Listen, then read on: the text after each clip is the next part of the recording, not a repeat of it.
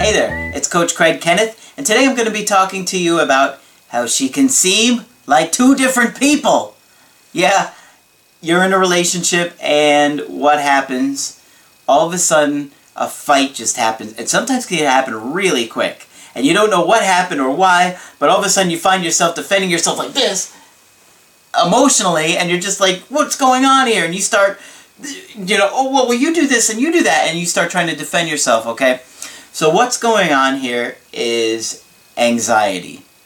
Anxiety is the root of these issues. When somebody gets really upset with us and they start lashing out. Okay, so why am I saying it's anxiety? Okay, so what typically happens is we feel a disconnect from our partner if they do something that makes us feel unloved.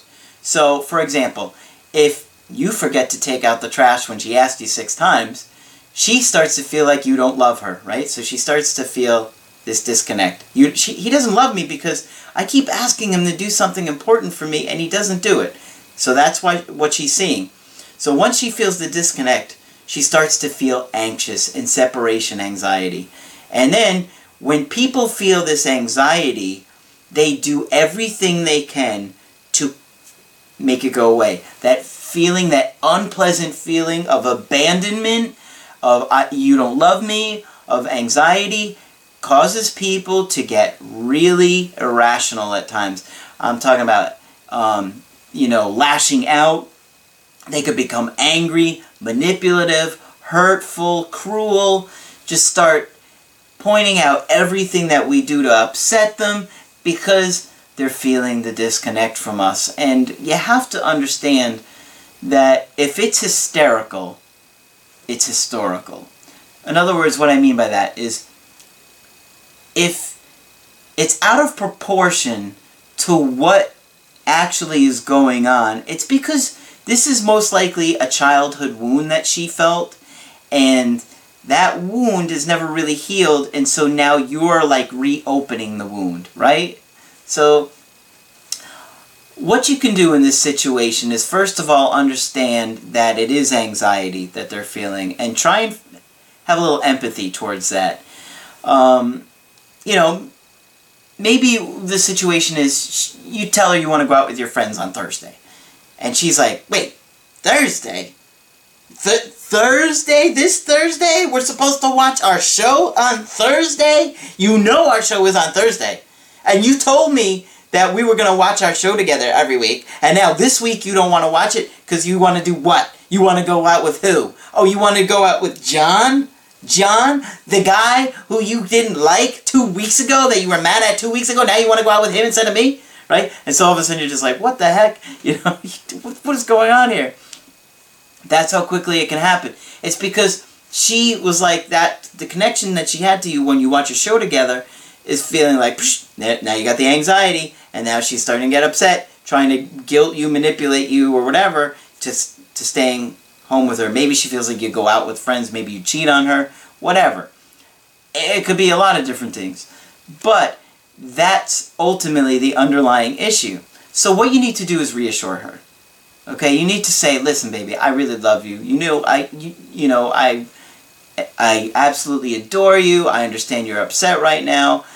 And it could be difficult to do this with somebody that's like literally pulling out a scroll at this point of things you do in the relationship that they hate you for. And they start pointing out every little thing, right? What is that trying to do? That's trying to show you all these different ways that you make her feel disconnected to you. And that's ultimately what she's trying to show you. Look at all these other reasons why I feel disconnected and I don't feel close to you, right? So, what you want to do here is try not to defend yourself, okay? Don't let her, impose on your boundaries. Don't let her become hurtful or manipulative. You have a right to say, okay, I understand you're upset, but you don't have a right to start, insulting me or doing this or that hurtful, calling me names or whatnot. What you want to do is you want to say, okay, you're upset because you feel like I'm not going to be there for you when I told you I would. And then say, you know what, that makes sense. You're right, I did say that to you. And I could see where you're coming from that.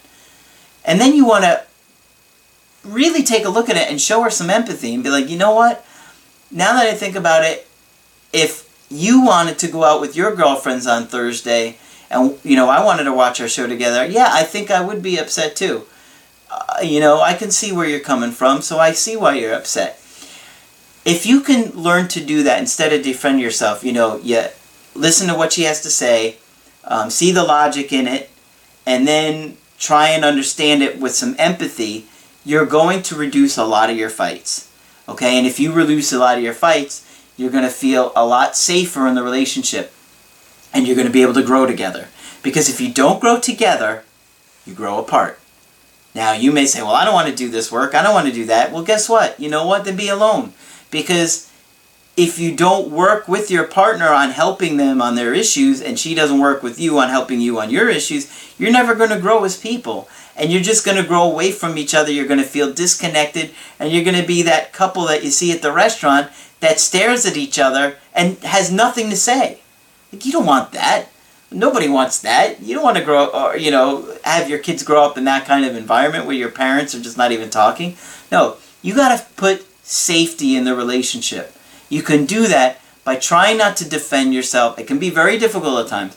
Just try and provide some support, some encouragement. Listen to what they have to say.